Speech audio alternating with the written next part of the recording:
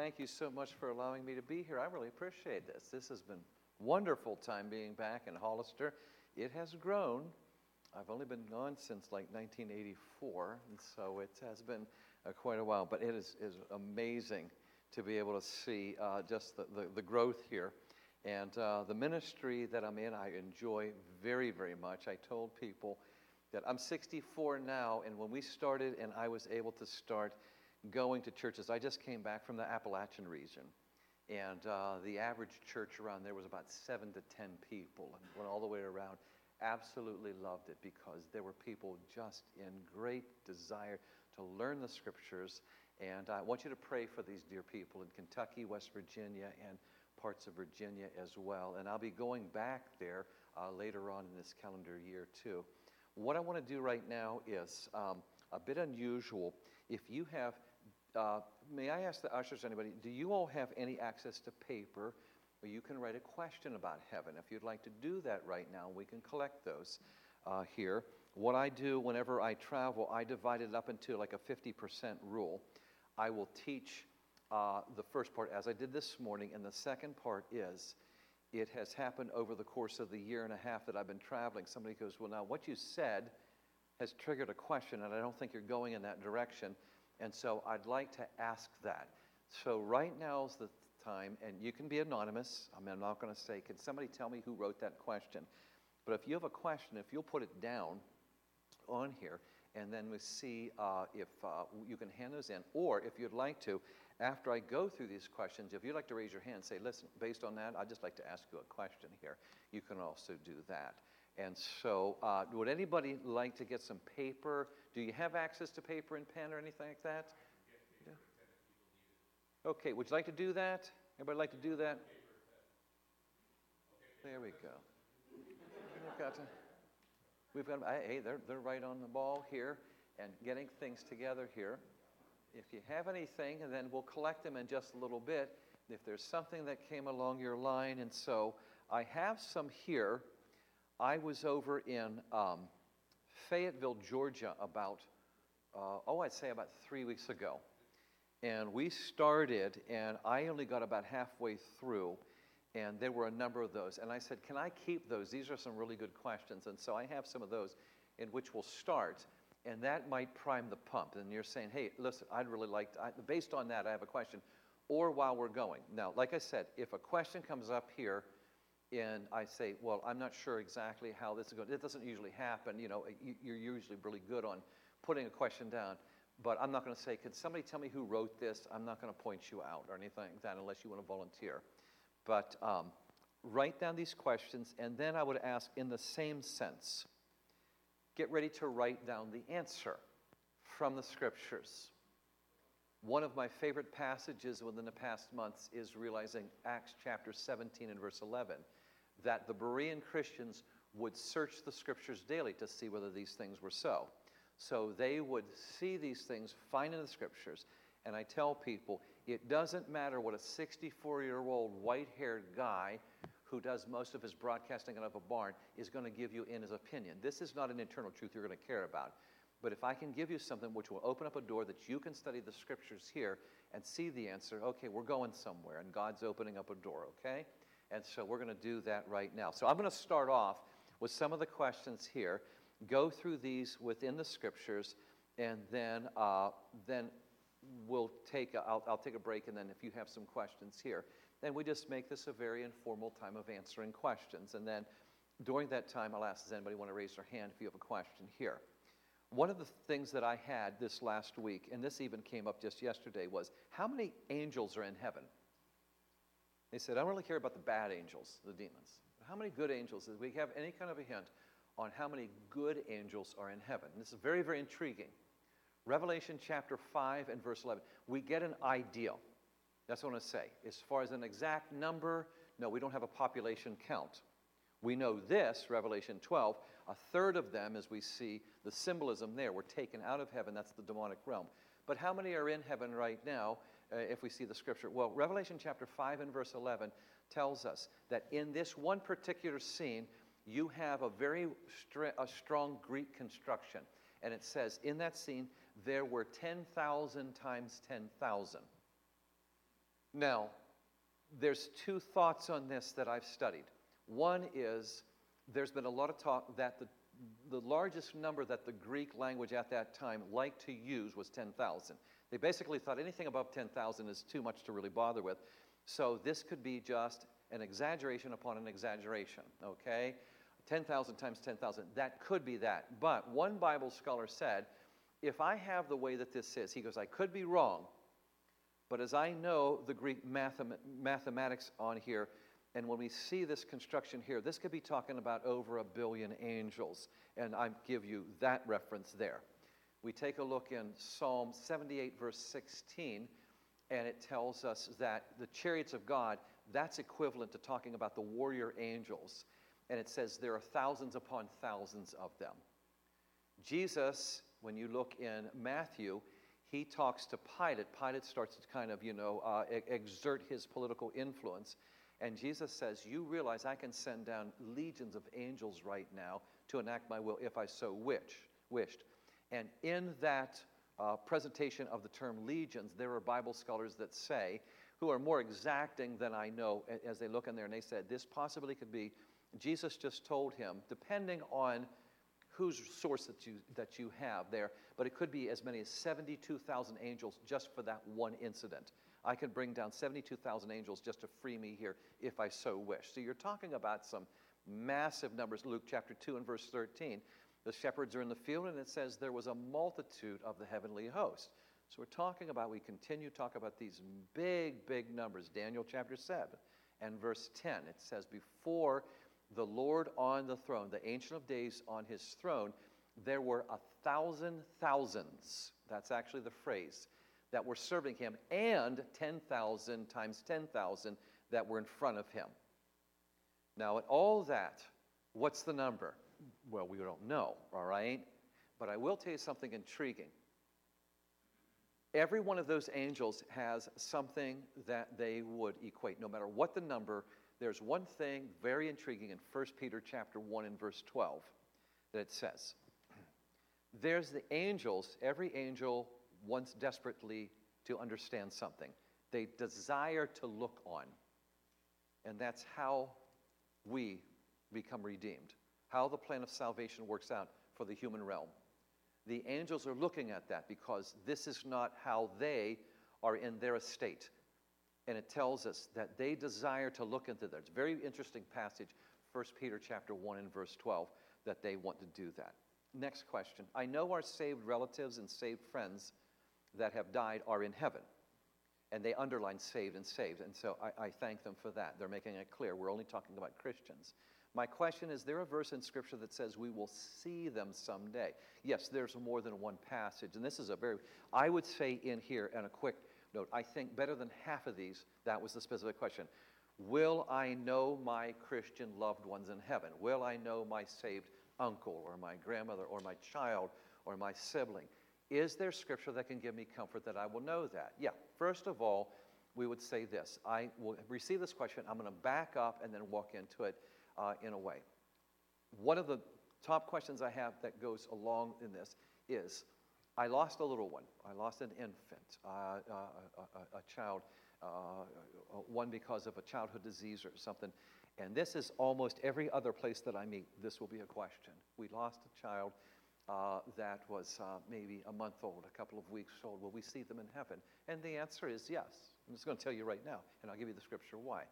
2 Samuel chapter 12, verses 22 and 23 is the first one that I will tell you. David has lost the infant. This was a sinful situation. Nevertheless, the baby was the innocent one, okay? And God says, and David is trying to appeal by going into mourning, by going into great humiliation before the Lord, but the Lord takes the child anyway. The servants came over. I don't know what servant would have the nerve to do this. He said, Sire, I don't understand. You were mourning while the child was still alive, and then now that the child's died, you're getting up, you are eating, you're washing your face, and I don't understand this. And David says, am I going to be able to bring him back? I will go to be with him one day. Now this is very important. He gave an identification by gender which means he is pushing toward identification. I will see this child and recognize in the spirit of prophecy. And he says with assurance, would we say that David, the apple of God's eye, went to heaven? I would say so. And he's saying, I will go to see him one day. Deuteronomy chapter 1 and verse 39 is also another one. In there, you have in Deuteronomy, the children of Israel are moving into the promised land. This is a magnificent parallel of us moving into heaven. Okay? And Moses is told the rebellious ones aren't going in.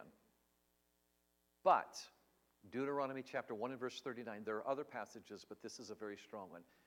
Those who had no knowledge between good and evil, they get to go in.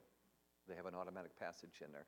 In their innocence, they will not be blamed. And we see this in Isaiah 7 as well. Before the one knows between the right and the left, the good and the bad, things like that, they are considered the innocent ones. And so, yes, you would see that. The second thing is, okay, will I recognize those, no matter what their age? Will I recognize my saved, my Christian loved ones in heaven? And as I said, yes, the Scripture does give us a real assurance of that. So let me give you some that you might want to write down. And remember, now you say this, okay, I don't know that I need that, but I always tell people, let me explain something before I go on.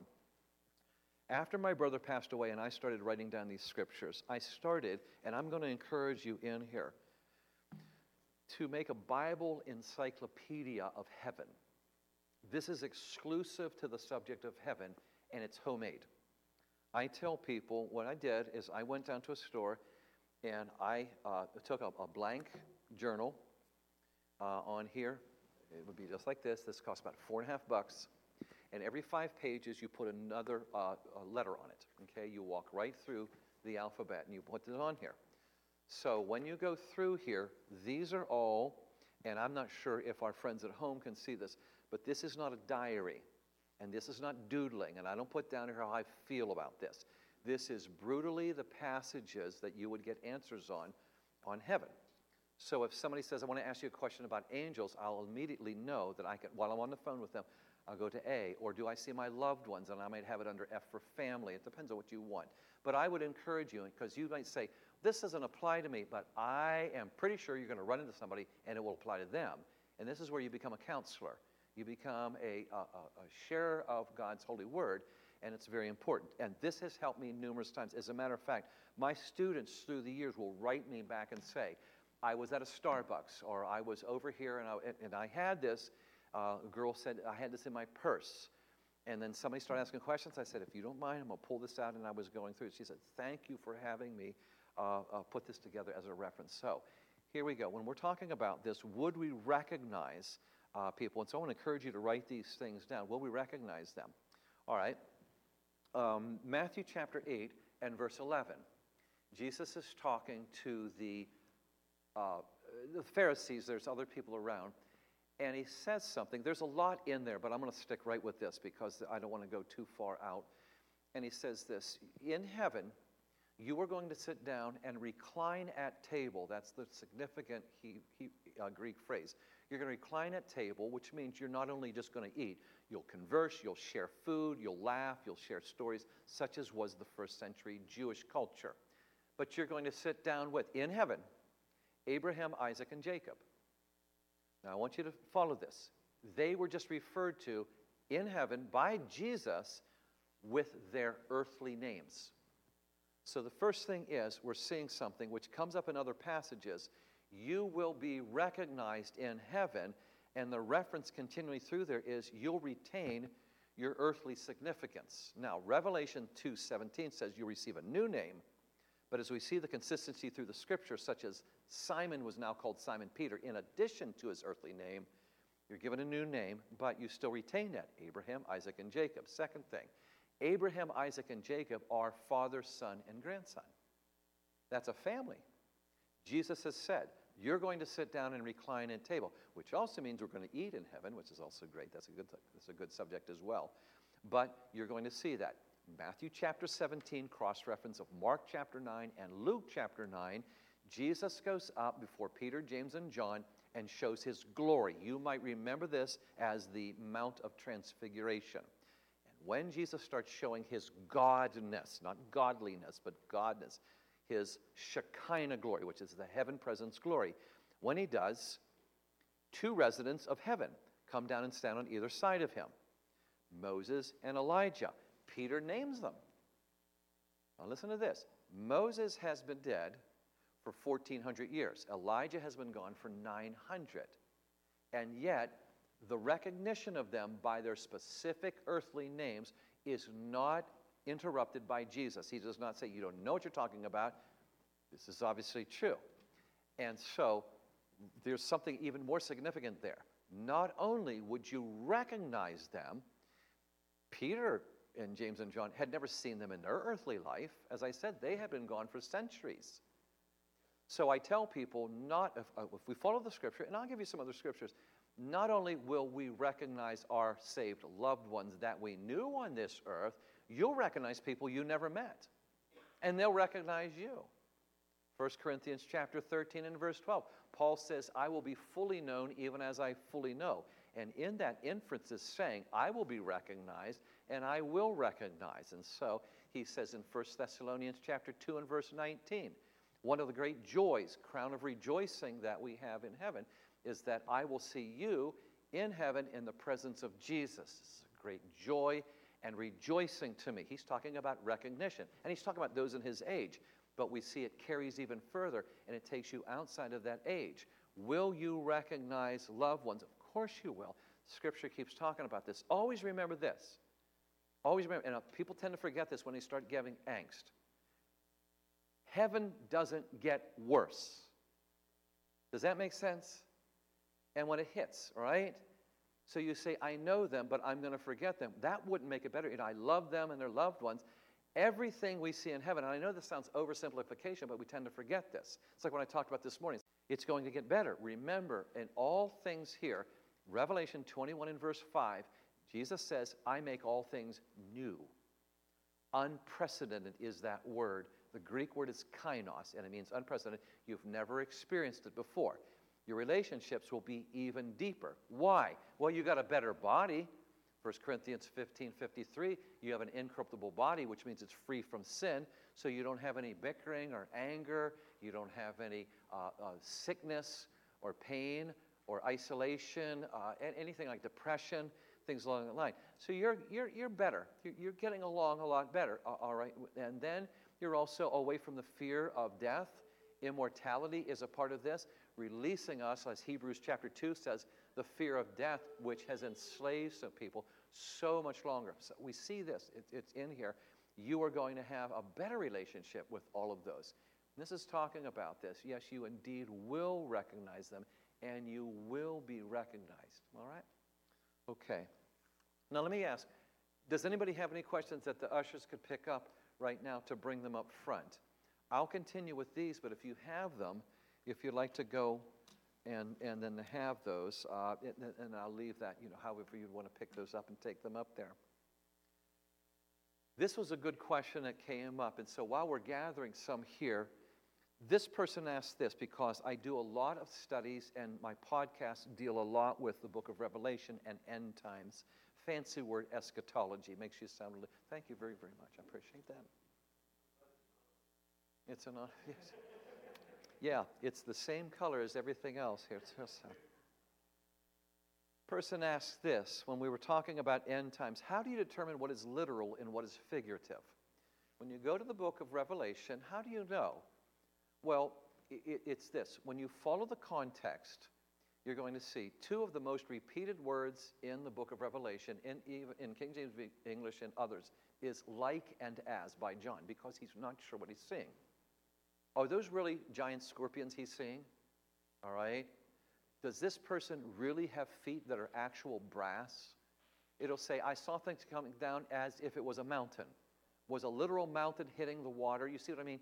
He's trying to use these terms as best he can. I always tell people this is the Ben Franklin illustration that I use. We're going to take Ben out of 1776. Ben, you got 1 hour. We're going to give you 1 hour. We put a watchtower in Times Square in New York. Use your writing utensils. Well, he's not going to use ballpoint pen. He's going to use his stuff. Quill, parchment.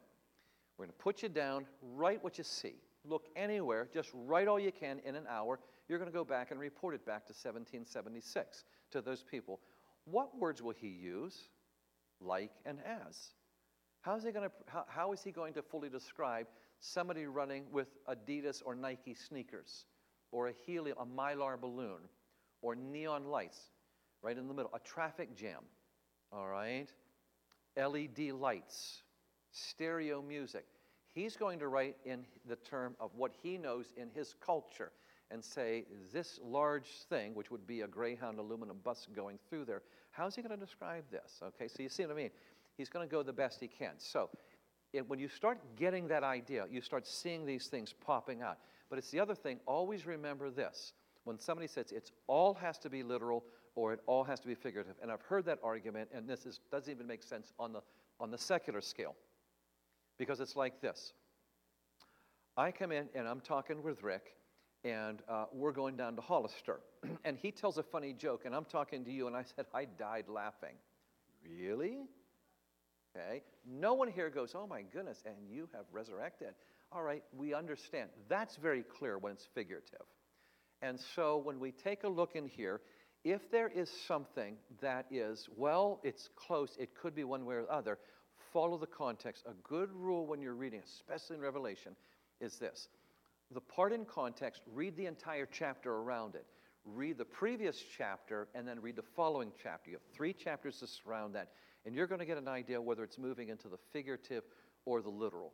But for the most part, just remember, John is writing to the best of his ability in the context of his time. He's writing in things which are post-2024 as I'm talking, and he's writing, and this was signed, sealed, and delivered 92 AD. So if you follow that, that kind of helps you out. I'm now going to look at this anonymous one here. Okay. Being absent from the body is to be present with the Lord. How do we resolve that? In that day the dead shall rise. Oh, I love this question, okay? This is a very, very good one. We're going to take this over to 1 Thessalonians chapter 4. And this is a question that will come up on my live stream classes on YouTube and TikTok almost every week. And somebody says, okay, you're saying that when somebody dies and they're going to be in heaven immediately, and I'm looking at this passage here, and it says, the dead in Christ shall rise first. All right? So how do we resolve this? Very easy. The bodies stay. The spirit goes. Acts chapter 7. Stephen is being stoned to death. And as he is breathing his last, he says, Lord Jesus, receive my spirit. Body's still there, broken and bleeding, okay? They take away his body. My mom died 3 years ago. Her body is in a grave in Delaware. But the moment she died, she's in heaven. Hebrews chapter 12, verses 22 and 23. I repeated it from this morning. If you were to look at Mount Zion, which is another name for heaven, you would see right now, if you were to look at Mount Zion, heaven, you're going to see, and it names 4 entities right in that one verse. You would see God the Father, you would see the New Jerusalem, you would see countless angels, and you would see those enrolled, the saints enrolled, the spirits of the saints made complete or perfect. They're there right now. Luke chapter 15, they are celebrating in the presence of angels when a sinner repents. Well, what is this talking about here? In the day the dead shall rise, the physical body will go. 1 Thessalonians talks about what you may have heard this term rapture. And a skeptic's going to say the word rapture is not in the Bible. You're absolutely right. It is a Latin term to describe an event in there, okay? When somebody starts picking, and they start saying, well, I didn't see that term, I didn't see the word Trinity in the Bible. And I say, hey, you know something? I come from Tennessee, and we got a problem over there with meth.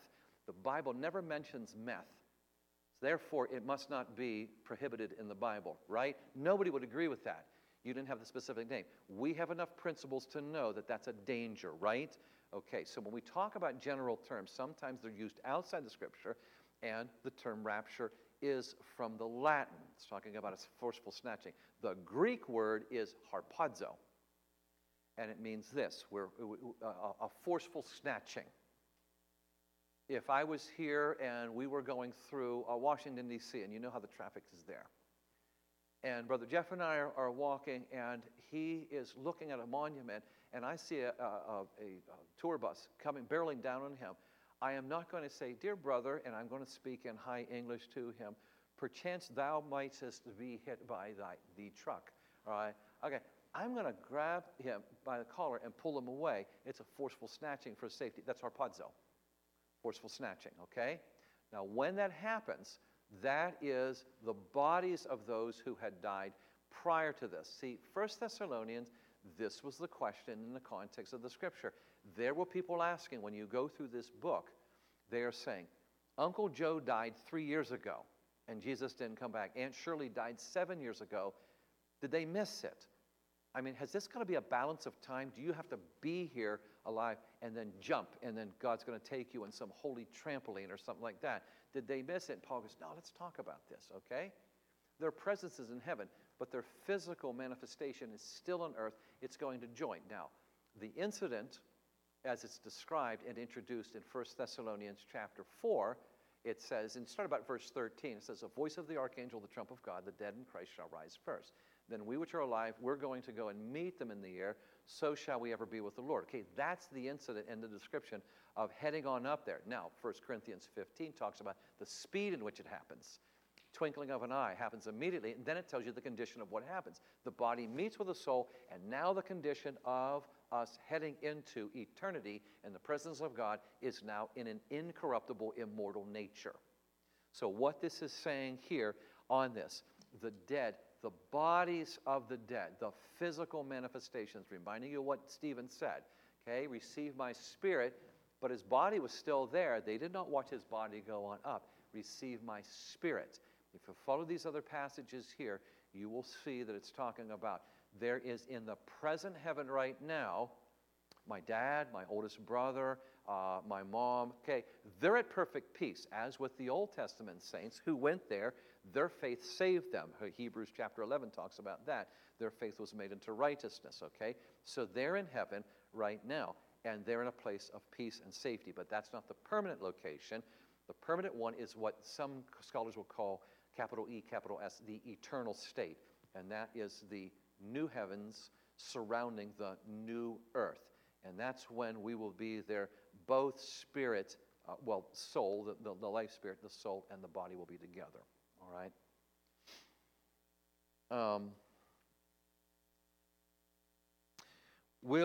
This is probably, of the top 5 questions I received, this might be at times number 2. And somebody in here is going to go, oh yeah, I've been wanting to know about this one. Will our animals be in heaven? You would think of all these different subjects, this is one of the most oft asked questions I'll receive, at least in the top 5 in the years that I've been doing this, these different ministries in the past decade, really. All right? So I want to give you 2 parts to this. Number 1, let's go general. Will there be animals in heaven? And I'm amazed at how I've heard some wide opinions by Bible-believing pastors, and one was a nationally known a decade ago, and he goes, absolutely, there's no animals in heaven. And I said, I'm saying this with all respect, then you haven't read the Scripture, okay? Isaiah chapter 65 and verse 25 tells you when the new earth will be created, you will follow that, and you're going to have a movement between the millennial kingdom and the eternal kingdom in the books of Isaiah, in the book of Isaiah in chapter 65 and then in chapter 66. Amazing things, but it tells you, verse 25, that on that new earth there will be animals. Now, the millennial kingdom, which will come right after Christ comes down to earth, it introduces a whole, you have an example list of animals in Isaiah chapter 11. And Bible scholars will tell you that we have every instance to believe, and I'm just going to leave this as a suggestion, that the millennial kingdom, the best of the millennial kingdom, will open up into the eternal kingdom, which gives us the idea of this sweeping in. These animals that you have a list here, about 14 different animals will move. Revelation chapter 19, out of heaven comes Jesus on horses and the saints on horses, and so we've got animals there. I mean, it's really hard to say, no, we don't see them. Plus, follow the principle, as you are students of the Bible, and you're not illiterate on this, and you will notice patterns, and you will notice structures in the Bible. And I tell people this, when you stand back and look at all of the books, you have 66 books, and they're broken down into 1,189 chapters, all right? The first handful of chapters tell you about this experience of walking with God in this paradise. This is Genesis in the opening chapters. Then you have the fall and this mess. Then you finish up and you have Eden restored, you can call it. God walks with mankind here. God walks with mankind there, right? There are plants in the Eden. Are there plants in the new earth? Yeah, it even says it in Revelation chapter 22. Talks about plant life. There are rivers that are described in pretty good detail here. There's riverways described in pretty good detail here. You keep seeing this pattern. If all these things match, there were animals in here. Okay, you see what I mean? And so you have this very, very strong both principles and specifics in here. Now, the second part, now we get into something else. But will our animals be here? Now, I've got 3 cats at home. We actually had 5. 2 went on to the great beyond because they wandered too far from our property, and I think a bear got them. We're out in Hick area, right? And so, but I have 3 feral cats we adopted. One is a good mouser, and he's Smokey Joe. And then we just adopted 2 away from danger, and there were 2 Siamese, and they're about this big. 2 little girls, and one I call Princess Leia, and the other one's Queen of Sheba. And they will come up, and they will sit on either side of my laptop and sometimes if I'm on here, and I think some of my friends here said, they'll see these cats come in and out off the screen. They know the keyboard's a no-no, but they'll come over here, okay? And we really like them at our house. And my daughter comes home, and I think my daughter right now, believe it or not, I think that my wife and my daughter are actually watching this live stream right now back in South Carolina. And they're greatly loved. They're greatly loved at our house, all right? So they're so nice. They got to be in heaven, right? What does the Bible say? Listen carefully. I'm going to give you 3 very important words that will help you understand. I don't know. The Bible doesn't say. And I need to be biblically honest with you. If the Bible is silent, I will be silent. Here's the reason I say that, and that sounds idealistic, and I'm not trying to be, overly pious. But here's the thing. In years past, I have heard preachers from the pulpit say, absolutely not. There are no pets there and everything, and don't think about it. Pets can't get saved. They don't go down to the altar and ask forgiveness for their little cat sins and everything like that. All right, and it all sounds good. But the thing is, here is the problem, and this is at least my obsession. Does the Bible say that? No, it doesn't tell you. So I would doubt it, but if I'm going to hold to what I'm doing, I can't say that. But I also want to share something else. This is a very dangerous thing, and I'll use this, and you'll hear me use the particular person because there's a point to be made. There was a story that came around, and I first read it about 10 years ago. This is the story, and I want everybody at home to understand. This is a story that I heard, that a kindergarten girl, maybe some of you have heard this, kindergarten girl wandered up to Dr. Billy Graham years ago and says, Dr. Graham, will my kitty be in heaven? And Dr. Graham looks down and he says, would it make you happy? And she says, yes. He goes, then it will be there. Number one, I have done a study on Dr. Graham. There is no way he would ever, knowing his background and his doctrine, there's no way he'd ever said this. I don't for a second believe it's true. I think it's an urban legend, and I think his name was attached to it to give it validity. I do not believe that story whatsoever. Number two, here's the other reason. Yes. Do you understand the doctrinal can of worms if you were to say that that's a valid statement? If it makes you happy, it's going to be there. There is nothing in the scripture that says that. And I'll tell you a little side note on this. About a year ago, I have people writing in during my broadcast, and they'll post them, post comments, as you would know. And one lady said this, I am, knowing that I'm having people watch, and you can find it in my comment sections. And a lady said this, to me, heaven is going to be this. Get this is her definition. I am going to be, says this lady, on a beach in a lawn chair surrounded by my pets and my relatives drinking non-alcoholic pina coladas. I am not exaggerating. That's exactly what she said, and I was stunned. And I said, You need to come back into the conversation. Where do you feel you have any right to make God a celestial bellhop? Over here. Do you understand when John first looks into heaven in Revelation 4, what is the first and foremost thing he sees? The throne of God, and there is a joyous worship around it. Ezekiel chapter 1, when he gets a glimpse into heaven through the firmament onto the floor, the crystal floor, what's the first and foremost things he sees? He sees God on the throne and the angels are celebrating him and worshiping him. Isaiah, when he has a glimpse into the tabernacle, the holy tabernacle, he sees God on the throne and the seraphim is surrounded. Are we missing something here when you say, I'm going to surround it with what I want? I said, this doesn't make any sense when you look into the scriptures. And she basically came back and said, and somebody else was trying to say, whatever makes you happy will be in heaven. I said, that is a lie from hell. Because I have had them, friends, in my ministry, people deep into sin, including pornography. And you're going to tell them, whatever makes you happy, you can have it in heaven. Really? That doesn't make any sense. It doesn't make any sense at all, and it would not be accepted in a conversation about heaven at all. God has these things, and so you go, but if this is not here, if my pet is not here, and this has actually happened, somebody will start to say, I was actually in a Bible study with about 30, they crammed in our house in Tennessee on a Friday night after the football games, and we had a Bible Q&A. And one girl said, I want to know, is my pet going to be in heaven? And I started going through this, and then she got real defensive, and she actually said this. She had a real problem with her parents. She was really rebellious at the time. It all came out later on Christian, but it's a real attitude problem.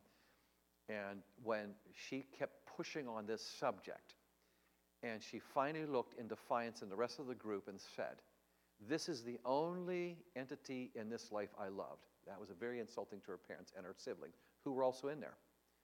The only thing I love is this pet dog. And if this dog is not in heaven, then I don't. I said, ma'am, you will not finish that sentence in my house. How dare you start to say you're going to qualify heaven as only being acceptable if you have your pet? What's the alternative? You're going to have this pet on a leash in the other place? Does this make any sense? Everything? And then I said, you're not thinking about what you're saying. Now, if I don't know, isn't there confusion? Well, God can't be a liar. We talked about Titus chapter 1 and verse 2. What does it say? No matter what it is, Psalm 16:11. If we're in his presence, we have fullness of joy. That's a guarantee. Psalm 17:15. When we see his likeness, we'll be satisfied. There's complete satisfaction. Luke chapter 16, we will be in a condition of comfort.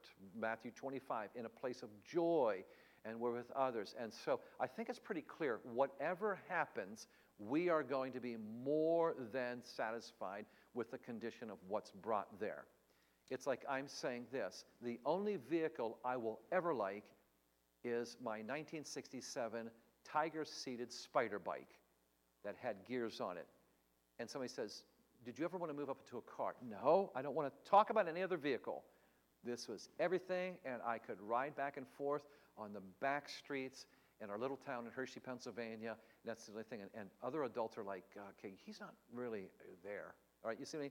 And there are people saying, this is the only thing, and this is all I'm going to cling to. So you have no idea of 1 Corinthians 2:9, of the great joys that God has, which are still unmentionable because he's keeping them as a celestial surprise. You want to say this? As a great mystery. Paul talks about 2 Corinthians chapter 12. These things are mysteries, but you'll see his great joy in heading to the end of our life, and seeing this boldness here. When we go through these questions and others, here is what I will receive a lot. I know we're just talking about this, and I'm very afraid of heaven. I'll have this sometimes, and maybe somebody's in here like this. It's just a lot of the unknown, it is fearful to me. And I said, well, let me explain something, and this might help you before we go back into the scriptures. There's a fearful time that I have every year, and I'm going to share this with you now, if I might. My wife, when it starts getting cold outside in South Carolina, my wife and my daughter thinks it's funny to bring a tree in the house, put it in a corner, and act like it's going to grow. I get greatly anxious about this. And then they start wrapping it with stuff and putting these electronic illuminations around it. And then they put up this music box that has this repetitive sound just to irritate you. Then the worst thing is, they come around and they start slyly looking at me, and they put things in boxes that are meant for me, and they won't let me open them. And they cover that with paper to make sure, and they tape it. Then they bind it, and to further torment me, they put my name on it. And I run screaming through the living room because they keep doing this, and I'm just so anxious, so anxious. And they'll go, ha, ha, ha, ha, you can't open it till we say so on a particular day. I get heart palpitations and everything because why would they do this? Why would they do this? Every year they come, all right, you know what I'm talking about, all right? Would anybody say this is the worst time of the year because at Christmas time that they are putting down mysteries, little mysteries around there, and I can't open them? It'll be like this. I'll point at that and I'll say to my college-age daughter, said, I think I know what that is. And she goes, you can't open it. Dad, you could kind of nudge it and everything, but trust me, you'll like it, and I do trust her. And I've never really had anything, everything is always beautiful from my family members, but she says this, but you can't open it now. You have an idea, but you can't open it now because it's not time. You will get to open up, but it's not time yet. And you take this over with what we've been talking about, and God says, I have this here, but I can't grasp it. And it's for you, but I can't really grasp it right now. But what is it? And I want to know more specific. There is not enough room in the Bible to tell you of just one joy in one area. God says, you're going to have to trust me. 1 Corinthians 2:9, this is for those who love you. You can't even imagine what I have. It's just not time yet. But when the time is revealed, be beyond anything you ask me. Isaiah 56 and verse 5 says this. This I found about a year ago, and this blew the top of my head off, okay? Really expanded my heart in great joy. Isaiah 56 says this. You follow Yahweh, you follow Jehovah. I don't care, says God the Father, whether you are a national or you're a stranger, whether you are of our culture or you're an outsider. You follow me, I'm going to bring you, verse 5, within my house, which in the Hebrew can say home, within my home and on my walls, I will make a memorial for you. And I will give you a name better than if I were to call you a son or a daughter. An everlasting name that will never be cut off. You take about a week and just study that verse. That is an absolutely astounding verse. I was speaking in Walhalla, South Carolina, and the pastor was out of town, and so the deacons had me over, or deacon had me over to their house for lunch. And my daughter went. My wife, as I told you, has Epstein's bar, and a lot of times she's limited in travel. So my daughter went with me, and they went over, and they were so nice to us. So my daughter went in the kitchen with the lady of the house, and they were just getting things out. And so the gentleman by the name of Cliff, he's probably about in his late 70s, says, I want to show you something. Now, I bet some of you have this, or you know people that have this. I want to show you my family. And that hallway that always goes down to the bedrooms. You ever see that? About 90% of the people do this. They put pictures of their family on the wall. You ever seen them? They do that? This is Brad. This is my grandson. And this is my granddaughter here. And then here's my son after graduation. And all the way down the wall, you know what it is? It's a memorial. Isaiah 56:5. God says, you follow me. You're part of my family because you're following the invitation to salvation. And you're in here. I will put you as a memorial on my wall. And I thought, that is an amazing, amazing passage there. And one of great truth, too. All right? Now, let me stop right here in respect of time and ask, is there somebody that might have a question right now in here? And I'll go to one, and I want to respect the time, sir. Should I be wrapping it up right now, Mr. Jeff? Your thing? Well, thank you. Is there anybody has a question right now? I'll look at these down here. But somebody has a question, you go, hey, look, while you're here, and I want to ask you something, and on here. And then somebody says, well, we recognize others in heaven as earthly family. Thank you very much. Earthly family members. And we talked about that. Just remember Matthew chapter 8 and verse 11. Father, son, and grandson. We'll talk about that. Thank you very, very much. Okay.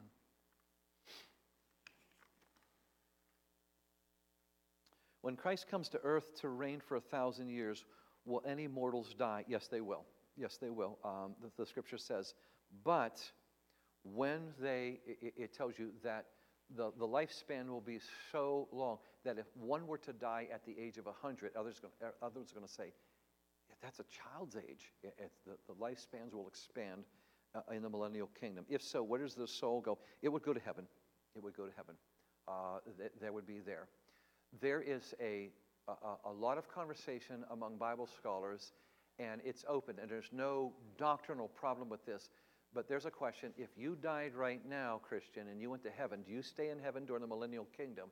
And fully, it's almost like this. 50% say yes. If you're in heaven, you stay in heaven because you wouldn't be reintroduced back down to the earth where there's sin. But on the other hand, it does tell us that the saints come down with the Lord, and they're following him, and the intimation is they're going to continue on down on earth. And after he wins, and he sets his feet down, and that's going to be in fulfillment of the prophecy of Zechariah chapter 14. When he sets his feet down, then the intimation is, then the saints will come down there, and they'll populate the new earth, which are, or the millennial kingdom, the millennial kingdom at that time. And so there's a not an argument, but there's a discussion back and forth, which is very intriguing there.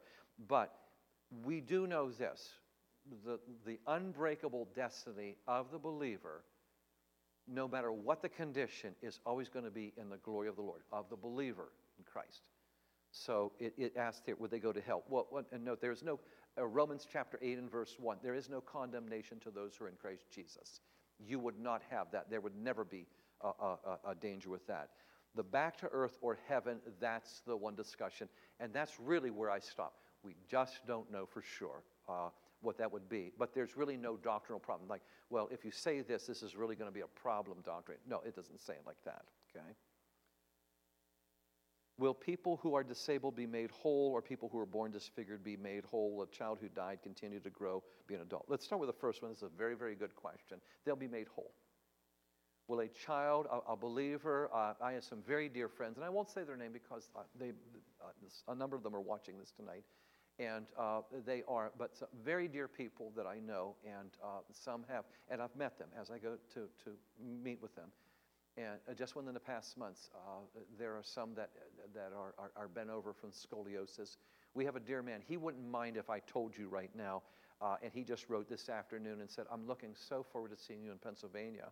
I'm going to go up and speak near Harrisburg in about this coming weekend. And he came in and he melted everybody's heart. And he came down and he has had a number of back surgeries. His name's Doug. And he's probably in his late 70s. And he came down, and it takes him minutes to come down the aisle. And all. Okay, will he be made whole? Yes. Yeah, the Bible says this. You will see. Let me give you the scripture on this. 1 Corinthians 15:53. We will be made incorruptible. And corruption is a disease, an illness, a breakage, a neurological setback, a depression.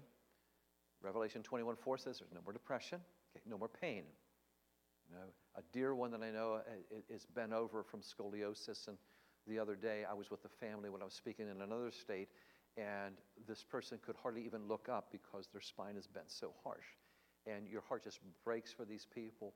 But they will repeatedly say, there will be a day when I'm not going to have this anymore.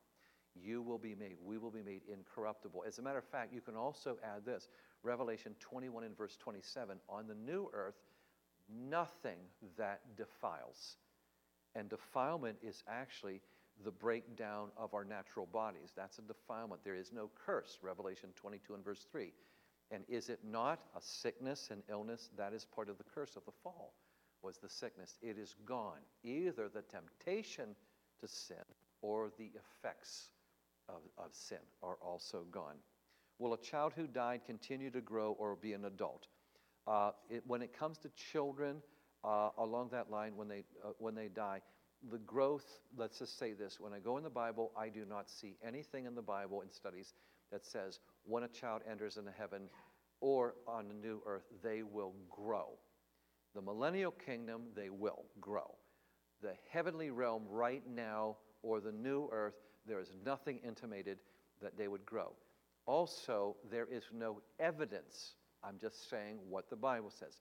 There is no clear narrative of children in heaven. Again, if we're going to follow the Bible, let's follow the Bible. And I gritted my teeth. A very respected Bible scholar of generations ago, I was reading some of their writing, and they said, children of heaven, of course there's children in heaven. Heaven would not be heaven if you do not hear the sound of infants. And I thought, sir, stick with the Bible, you know. I mean, I know that sounds very romantic. It sounds very peaceful, but it's just not biblically backed. We don't know, all right? So this. But the next question comes on, and it's a very good one. Will we grow in heaven? Really comes down to, you know, at what age will we be? Well, the first thing we want to know is 2 Peter chapter 3 and verse 8 says, as I said this morning, you cannot equate earthly time with heavenly time. A day is as 1,000 years, 1,000 years is as a day. And you see that God, Isaiah 57:15, who inhabits eternity, controls time. Time does not control him. And we know that when we leave this life, we will enter into a new realm, which includes a new standard of time, a new dimension. Time will be in a whole new dimension. Of what way? Someone says, well, there is no time in heaven. I hardly disagree. Well, I can show you the passage where it says there is no time. And then they will quote Romans chapter 10 and verse 6, when the angel says, time shall be no more. That's an unfortunate translation. That term actually means the delay will be no more. It does not mean the time. How can you say that? Because the other scriptures clearly show you in heaven there is time. Revelation chapter 8 and verse 1. John is in heaven, everything gets quiet, and he is able to measure in units of time. He says it's been quiet for about the space of half an hour. Was it exactly 30 minutes? He's saying approximate, but he has the concept of time in heaven. In Revelation chapter 6, verses 9 through 11, the newly redeemed, the redeemed just walking in heaven, not newly redeemed, but the newest ones in heaven, they go in and they ask the Lord, they are asking God the Father, how much longer will injustice go on? They're asking him in reference to time, and they're in heaven when they're asking, and he answers them in units of time. He goes, a little while longer. Then you go to Revelation chapter 22, and it tells you that the fruit will be bearing in a unit called a month. Different fruits will come out. So there is the measurement of time.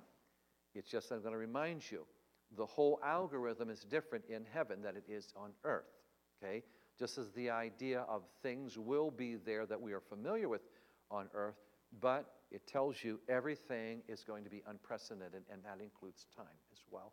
And so, will a child be an automatic adult? All I can tell you is what I can tell you in the scripture. Every reference to a being, a redeemed one talking, is being presented in speaking in adult language, intellect, and everything. We don't have any children being pointed out or in a rhetoric like that. So I leave it at that. If God has elected to go another way, that's fine. Obviously, we're going to be happy with it. We just don't know. And I want to say that. And sometimes this will happen. Somebody will shake my hand afterward and say, I want to say something. I appreciate you saying, I don't know. At least you're being honest with us. Don't try to. So that's why I go away from speculations, and I don't go into dreams or near-death experiences or visions or anything like that. We want to stay with the scripture. So if it's there, I'm going to share it with you. And if it's not, then it's also, it's something I want you to know as well. Okay? Does anybody have another question here that you want? Yes, ma'am. Go right ahead.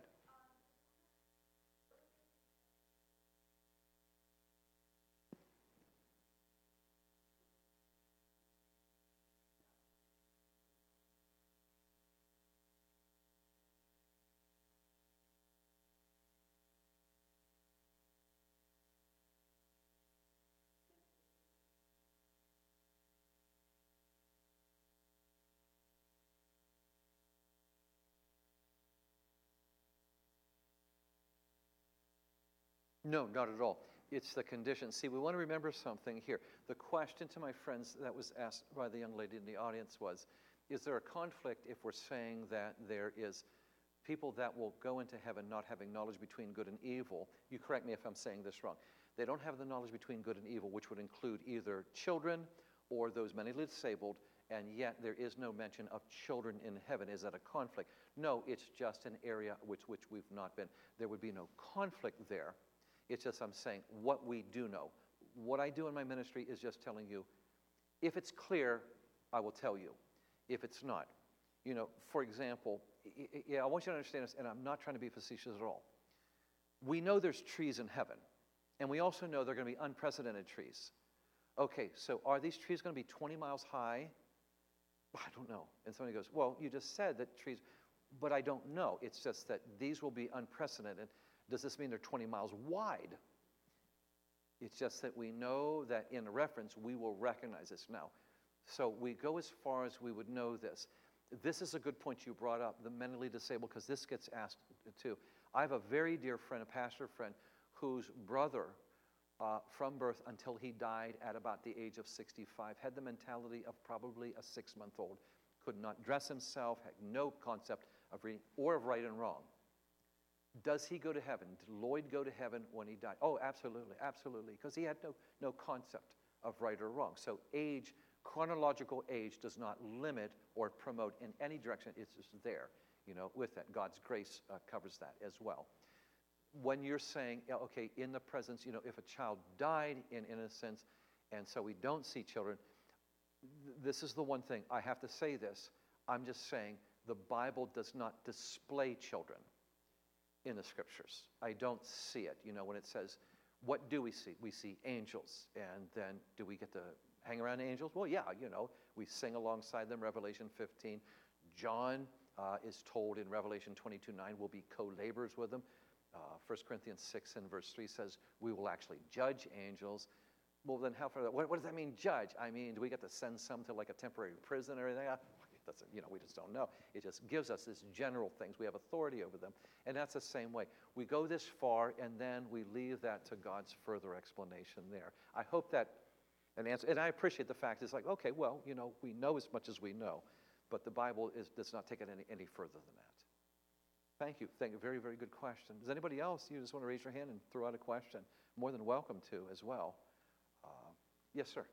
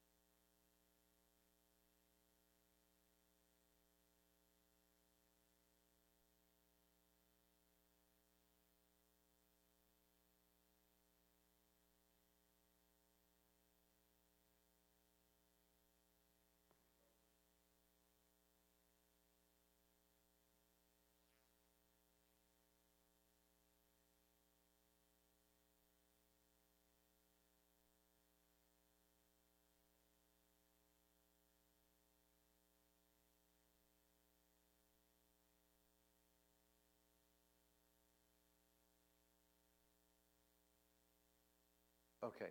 The first one, the gentleman had asked if I read any NDE books, which would be near-death experience books from the time. I don't make it a habit anymore. I have read Life After Life. I think the professor one, I'm familiar with it. The name escapes me, but I did do some reading sometime back when I first entered into this, kept it on the side. I go pretty obsessive with the scripture, but I will look at other sources at times, everything. Here's the reason why. When somebody goes into, and I'll name titles, but then that's going to draw people in and say, ooh, that title. But let me say this. There are NDE books written all the time. That's part of my research, okay? Virtually every year. Here's the problem that I run into if I was still unsaved. I didn't get saved till I was 17, and I was a skeptic up till very close to that, and I wanted to find any alternative. And here's what confused me even as a non-believer at the time. He says when you go to heaven, everybody has wings. He says when you go to heaven, it's a giant garden party. This one, and I'm not making this up, says in heaven, there's a warehouse of all the body parts that people did not receive because they didn't pray for them. This is what one person. They are so widely diverse that there is no standard. In other words, everybody says at once, oh yeah, when I get to heaven, we all have size 10 feet. Or when I get to heaven, we all get to shake hands with Jesus. There is no connection of them. And I have studied this. And then, but the biggest thing is this. If anything conflicts with the Scripture, it goes in the trash, as far as me. If anything conflicts with the Scripture. There was one put out. I'm being very careful not to say titles because people then get into the weeds on this. But one was about one who went into heaven and they said they saw Grandma, Grandpa, and other people, and they were all just having a great time, and everybody had wings. Well, that's not worth it, because the Bible is very clear. There are two entities in heaven, angelic entities and human entities, and we do not become angels, all right? Despite it, the only thing, and people get confused, Matthew 22 says, the only similarity that would be allowed in our reading is that angels don't get married in heaven and have angel babies and everything, and we do not procreate, we do not get married. Matthew 22 from Jesus, okay? So what I find is if somebody starts introducing yet another book, and this is really something else, and I've actually had people in counseling sessions say, I don't need to read the Scripture, I'm reading this book. Seriously. So you're going to base it on somebody. And we have at least 2 and maybe 3 situations where the authors admitted they lied. Okay? So now we don't even have a validity among some of these authors of these things. There are so many things that cause concern because they're based on experience. And always remember this, and this is not to get paranoid about it, but this is always something for the Christian to keep in mind. 2 Corinthians 11:14. Satan will disguise himself as an angel of light. The reason I tell you this is I had a neighbor. After I got saved, I walked across the street in our little town in Delmar, Delaware. We had an older gentleman across the street, and I was witnessing to him. And he says, Brad, you're a very nice boy, but I want to tell you something. About a year ago, I was in my room.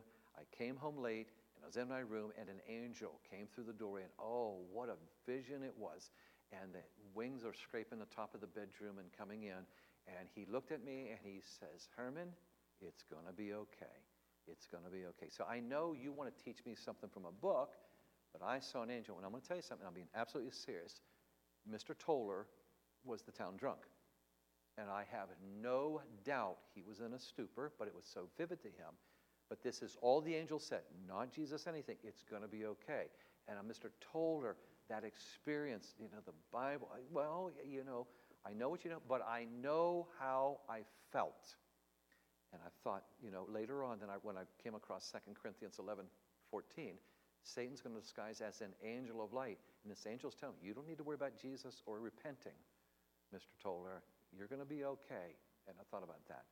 Now, in all respect, there are those that have had a near-death experience that write in a secular plane of what the afterlife's going to be like. Okay, those physiological experiences are intriguing to read when you see somebody saying, well, then I started feeling this, and I was brought back, and I have a number of people through I'm not saying hundreds, but I mean a number of, I would say at least a dozen friends of mine, first-name acquaintances who are ER medical personnel, and they tell me on a weekly basis, someone in the ER says, I died and I went to a destination. But they told me, they said, always tell your friends this. As many in the room, because they don't talk about this in the larger public, will tell us, I died and I was sliding into hell, as will say, I was dying and I was heading into heaven. They said, a lot of people don't talk about that other one, but the ER nurses were surrounding me one time after I spoke at a youth conference, and they said, you need to tell people, yeah, it happens on a weekly basis. Somebody's screaming, I'm heading into hell, I'm heading into hell. So all of those situations, where do we go? This one woman says that she went up into heaven, and Jesus says, look, everybody makes it. There really is no hell. This other one said they went over there, and they became one with the rose. I'm telling you actual quotes from these books. They became one with the rose and realized this is really the extent of nature. We're going to become one with the gardenia, of all of the the landscaping, we're losing ourselves. You're going into a utopian Buddhism type of an existence. Where do you get your standard? You get it in the Scripture. And with this, we let Scripture speak first, and that gives us our assurance of these things. And so I just tell people, when they come to me, and this happens on a regular, somebody says, I had a vision. Was God talking to me? I said, before you even describe it, does it have anything to do, would it be anything that would collide with the Scriptures? And the one man said, well, God told me to divorce my wife. I said, well, it's not a valid, because the Bible's very clear on this. Right? And then he starts getting emotional. Okay, you're getting angry because I just gave you a biblical answer. This is not what you wanted, all right? You came to me to tell you what you want to hear. And it's the same way with a lot of these things. So this is what I want to know. I want to know it's going to be okay and I can still live like this. So those are the dangers. So when you read those and tell your father that the best thing to do right now is to take a hiatus from those and go to the Scripture, such as I've done on this, and study the afterlife as from Yahweh himself and what he wants you to know. Okay? Matthew chapter 6, seek ye first the kingdom of God and his righteousness, and all these other things will be added unto you. And you're going to see a clarity with that. Would that help you out, sir? That's it. If you have any other question on that, I just want to make sure that I'm fair to you on that. And this was in no meant to be a denigrating response, but it is a very serious one too. I have so many people say, you can have your Bible, but this is the hottest book on the shelves, New York Times bestseller. And then, they come back and it's just something that tickled the ears. So I just want to make sure that, there's an approach. Absolutely, absolutely. Rick, do you have a question? Is that right?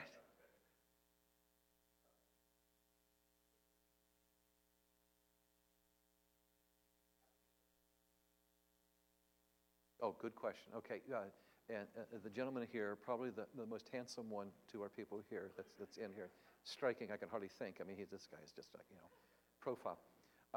Rick has asked, those that have gone into heaven, would they have any recollection or did they have any knowledge of what's going on earth right now, correct? Okay. We only have 2 passages in the Scripture which would give us any idea of a principle around that. The first one would be in Revelation chapter 6, which I quoted earlier. The newest entrants, E-N-T-R-A-N-T-S, the newest people entering into heaven, the believers entering into heaven, then say to God the Father, why is injustice still going on? When will you enact justice? Intimated in that narrative is very clear. They're saying it hasn't stopped. And God does not correct them. Like, you don't know what you're talking about. You're here. You have no recollection. He says a little while longer. So when you follow the narrative, they're saying they were martyrs. They were martyrs. They had died. Why is it still going on? So there is a principle. I'm going to say this very carefully. There's a principle there that they are aware of what has gone on or may be continuing on there. And then I stop. But that's one. Second one is in Luke chapter 15. And it tells you, in the presence of angels, meaning there are 2 entities in heaven, the redeemed and angels. It says, in the presence of angels, there is rejoicing over a sinner who repents. So it's telling you, in heaven, there's some sort of heavenly alert system that when something happens on earth for a sinner repenting, that there's a communication in the heaven on this happening, which is very intriguing because about a year and a half ago, I found out they were sending back these statistics, these analytics about, as best they could, from surveying around the world. Listen to this. This is, I know this is outdated, it could be more, but the number 1 country as well in the world for Christians, people coming to Christ per day, is Africa. 28,000 people a day are coming to Christ. China is second, with the one I saw, 22,000 per day. So they're continually celebrating in heaven, even though it would be a heavenly time. It's constantly going on. Those are the only 2 passages that I can say with assurance in the Scriptures that those in heaven know something going on earth. To the specifics, we can't say. In other words, does Uncle Joe see me standing here with a pen in my hand, speaking to Rick right now. There's nothing in the scripture of that. Does Aunt Shirley say, don't eat so many eggs, your cholesterol. She's not looking at me in the kitchen in the morning time. All right, there's nothing on that, no specifics on that. But if there is another general, it's just that we're not told. There is some communication between the two. But then I stop there. When I start going into speculation, that starts a slippery slope. But that's all we know. They know some things, but how specific, we don't know. Now, some people, I'm going to push it a little bit further, because people say, well, my uncle was in heaven for 13 years. My uncle and aunt, they died in some sort of a situation, okay? And it's been 13 years. Do you think they're looking down here? And then as they go through, I said, tell me if I'm wrong, but here's what you think. They're up there going, it's been 13 years, wonder what you're doing down there. Okay, so first thing, do you really think, with everything we're talking about in heaven, that somebody's going to go, something more interesting is down there? That's the first thing, all right? We're so taken over. That's the first one. Then the second thing is the 2 Peter 3:8 principle, is time is different, as I've talked about. If I follow the principles, and I am not going into speculation where I have any fear, but if I follow the Psalm 90, 1,000 years is as a passing of the afternoon, or 1,000 years is as a watch in the night, and the 2 Peter 3:8, if I follow those mathematical principles in there, I have no hesitation in the doctrine in saying, when my brother died 12 years ago, he stepped into heaven. If I follow those two passages, and he took a look at the landscape of heaven, and is looking around, and about the time he took a second sweep, my mom, who died 3 years ago, he turns around and says, Mom, can you believe this? All right? As he just took one vision, if I follow the principles of what I told you in those passages, there is no one that would dispute that it might be. He is just getting his first glimpse of his heavenly minutes in heaven, and my mom, who 9 years later stepped into eternity, is right at his shoulder. That's something else. So the second thing is, they don't have enough time to worry about what's going on down here, because in that sense, 13 years, how fast is that in heavenly time if we follow the scripture? So those kind of things. I don't want to confuse anybody. Did I lose anybody on that? I didn't mean to. But I find it to be very, very strong. Does that help out, Rick? Okay. The handsome gentleman, he's satisfied with the answer here. So for my people that are watching. Very good. He said I have good taste, and so I'm getting compliments too. Other questions? Very, very good questions. Sir? Absolutely.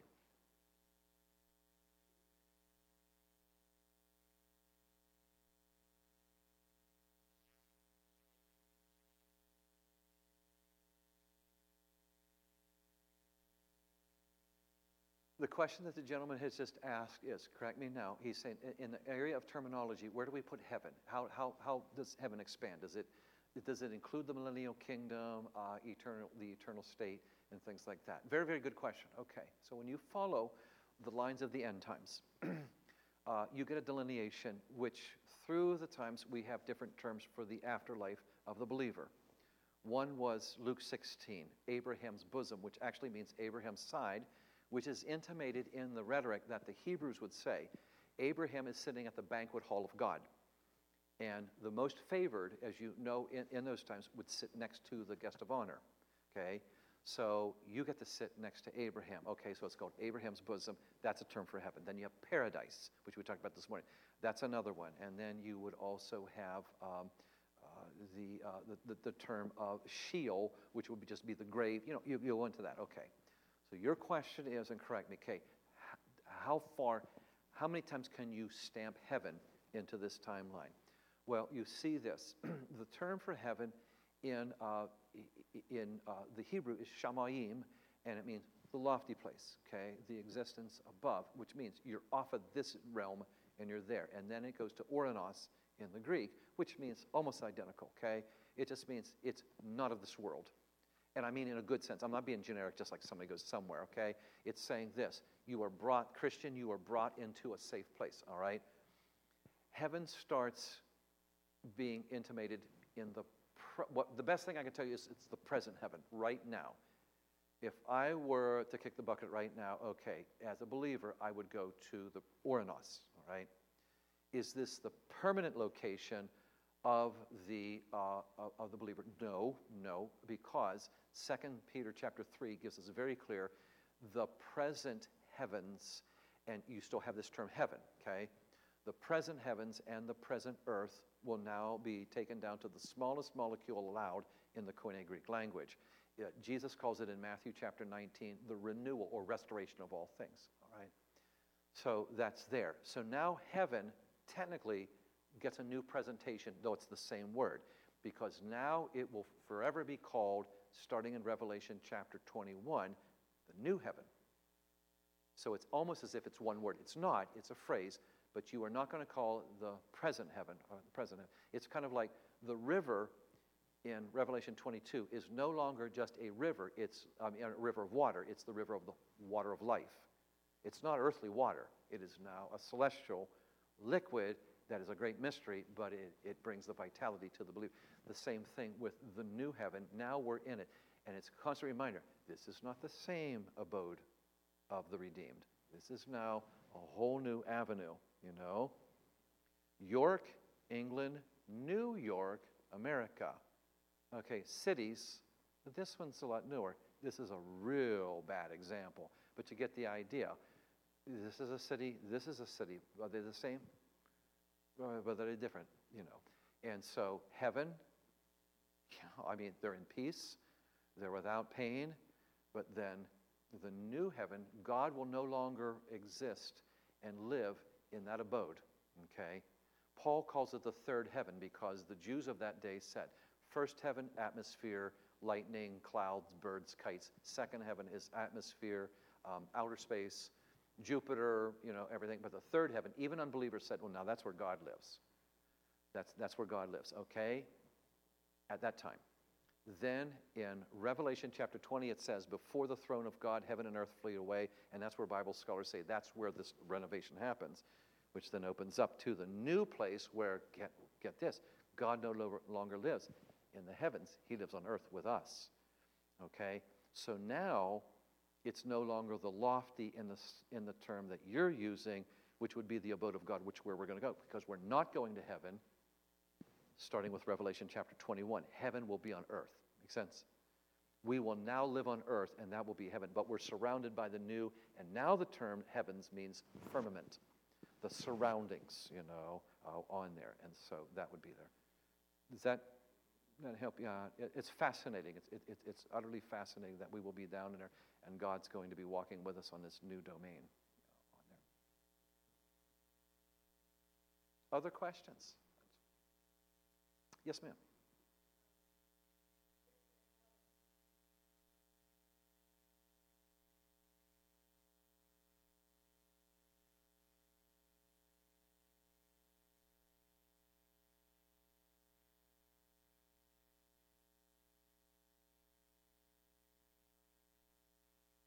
Oh, okay.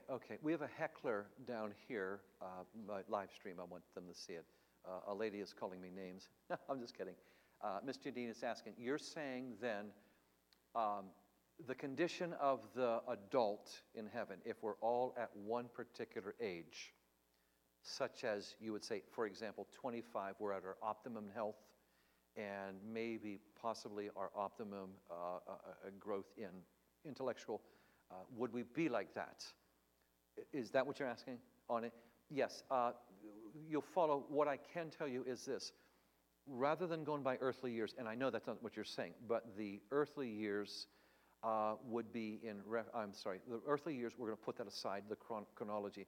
But what's the condition of the body?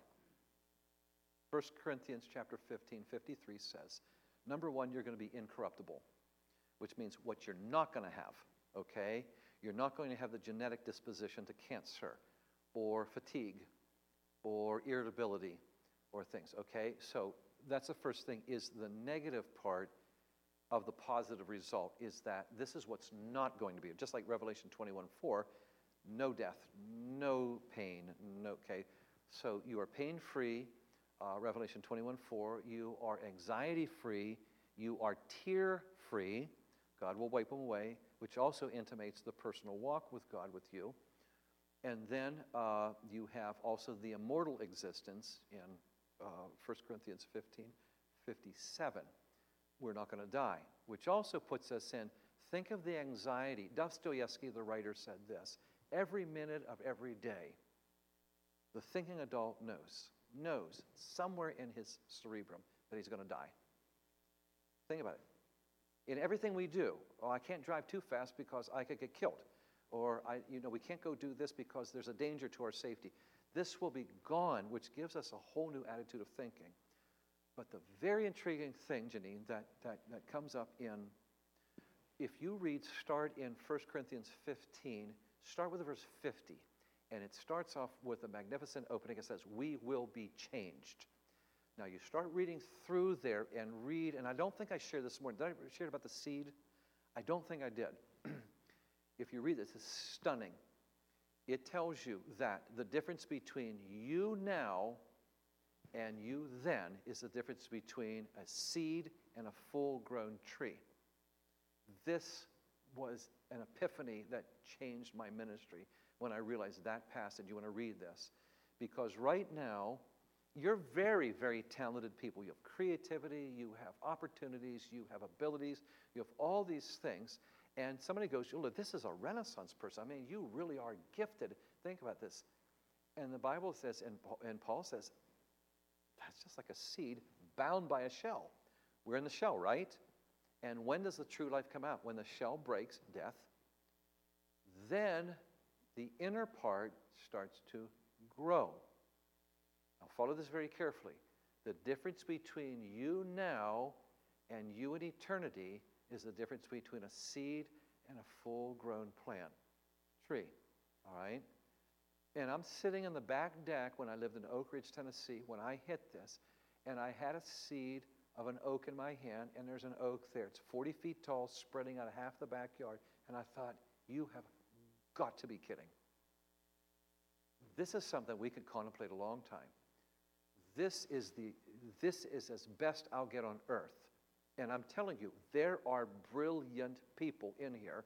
There are talented people. There are things you say, what can't they do? And God's kind of chuckling and saying, you have no idea, Christian. This is nothing compared to what you're going to be.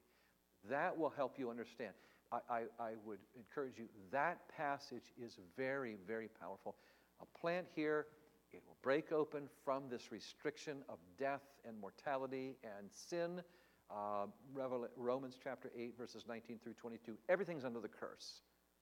And then it says, Revelation 22:3, that nothing has a curse in heaven, which means you finally are free to be able to start, expanding what God wants you to be before the fall. And that difference of that 40-foot tree in here, and I thought, oh my, that's a visual, of the reality of what we're going to be. Does that help you understand that? Yes, go ahead, sir. Start at 1 Corinthians 15, verse 50.